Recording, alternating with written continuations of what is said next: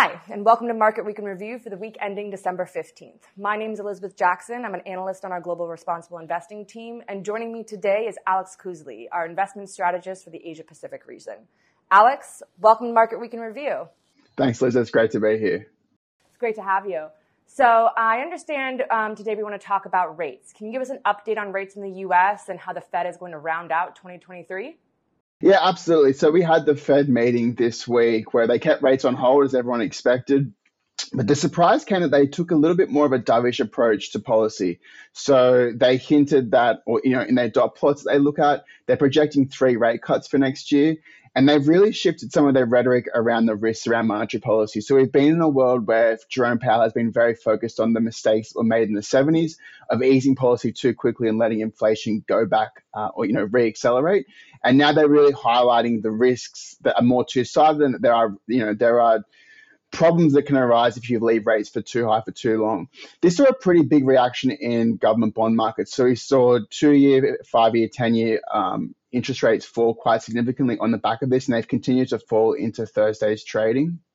More broadly, though, I think importantly, from our perspective, we still think that government bonds still look fairly attractive in terms of valuations even after this rally. And given that we still think recession risk is a little bit elevated, if we are facing recession risk as we go into 2024, the Fed are hinting that there's more rate cuts. The market is pricing more, but there is still the potential for even more interest rate cuts if that recession ensues. So we still think that the government bonds play a pretty attractive role in multi-asset portfolios. And what about Europe? Both the European Central Bank and the Bank of England had meetings recently. What came from that?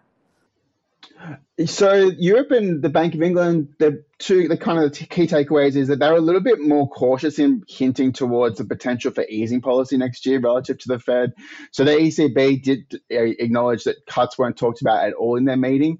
And the Bank of England somewhat similarly said that, they need to keep policy tight for a bit longer. This is, fairly understandable given that the ECB and the Bank of England were behind the Fed in terms of raising rates. So, it does seem likely that they will lag in terms of cutting rates next year. But yeah, they're kind of a couple of months behind right now in terms of the monetary policy trends. Interesting. So that's enough about central banks. I wanted to turn to something that you're an expert on, Liz, and we had the COP28 conference in Dubai. Can you run us through what exactly COP is? Yeah, so COP, which stands for the Conference of Parties, it's the United Nations annual conference to tackle the impacts from climate change. So each year around 200 countries come together to negotiate how they're going to tackle the global response to our changing climate. With that, this year, over 100,000 other individuals came together to look at different types of collaboration around climate change, including investments and infrastructure and even community events. And what were the key takeaways from the meeting in Dubai?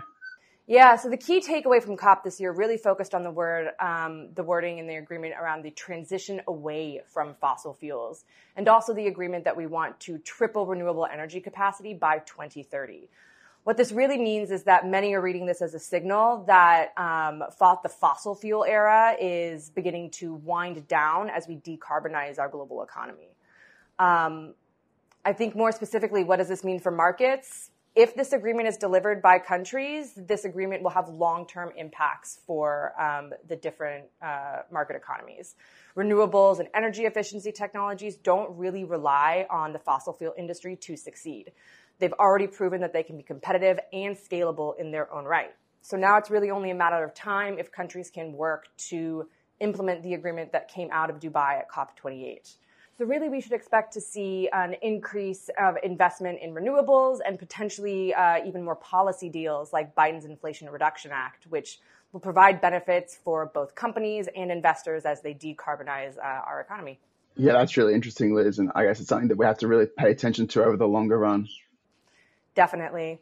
And that is Market Week in Review for the week ending December 15th. This is our last Market Week in Review for the year. So happy holidays to those who are watching, and we will see you in 2024. Hi, I'm Eric Risteman, Chief Investment Strategist for Russell Investments. If you like what you saw in this video and want to see more like it, please subscribe to our YouTube channel.